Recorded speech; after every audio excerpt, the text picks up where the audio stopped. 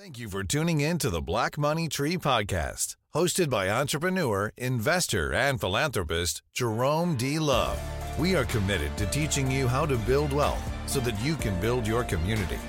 At the Black Money Tree, our goal is to empower wealth creation and create economic self-sufficiency in order to empower generations to come. Society grows great when old men plant trees whose shade they know they shall never enjoy.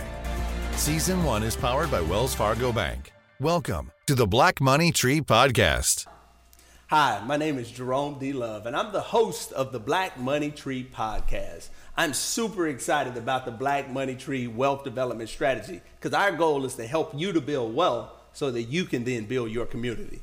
When you look at research suggests that most net worth for most people in America, specifically African Americans, tends to be in their home. So home ownership is critically important. And today we're going to have a discussion of how to get money to access a home. And we have with us one of the nation's premier real estate minds, mortgage brokers, Mr. Danny McKinney. He has several companies. I can't remember them all, so I'm going to let him kind of give us the introduction. So, Danny, welcome to the Black Money Tree Podcast. I appreciate it, Jerome. Thanks for having me. So, now you have several businesses. Most of them revolve around real estate. So, I know one is DMAC Capital. Another one's Diversified Loans. Tell us a little bit about your companies and what it is that you do. Okay, so first company being Diversified Home Mortgage is probably the mother company.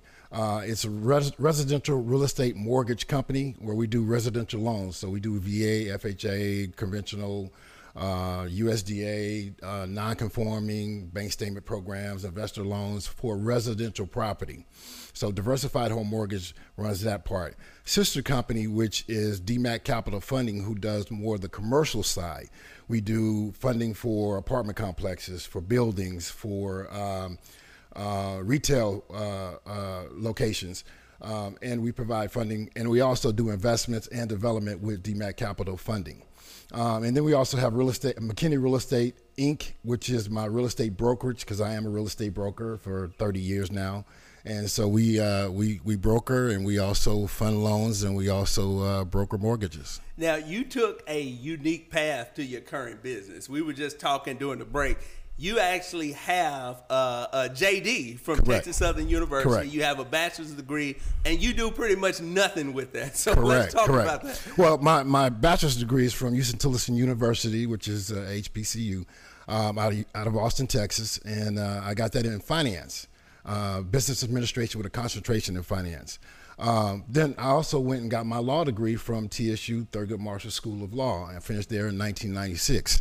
But I had my real estate license before I went to law school. And while I was in law school, I got my broker's license.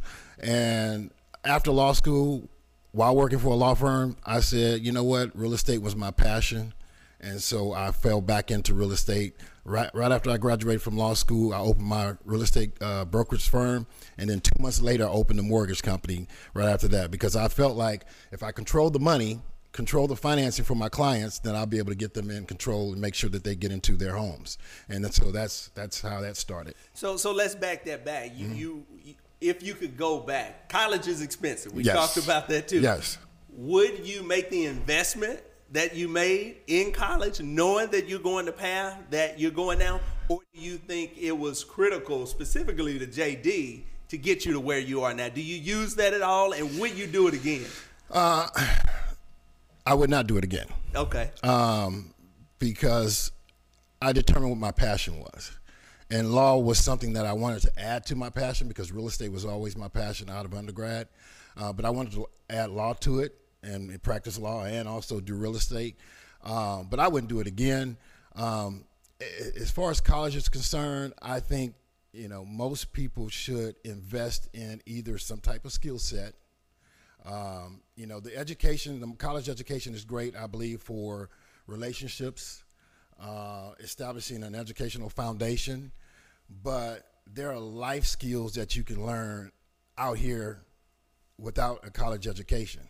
And me being a real estate broker, also a mortgage broker, those licenses that I have do not require any type of college education.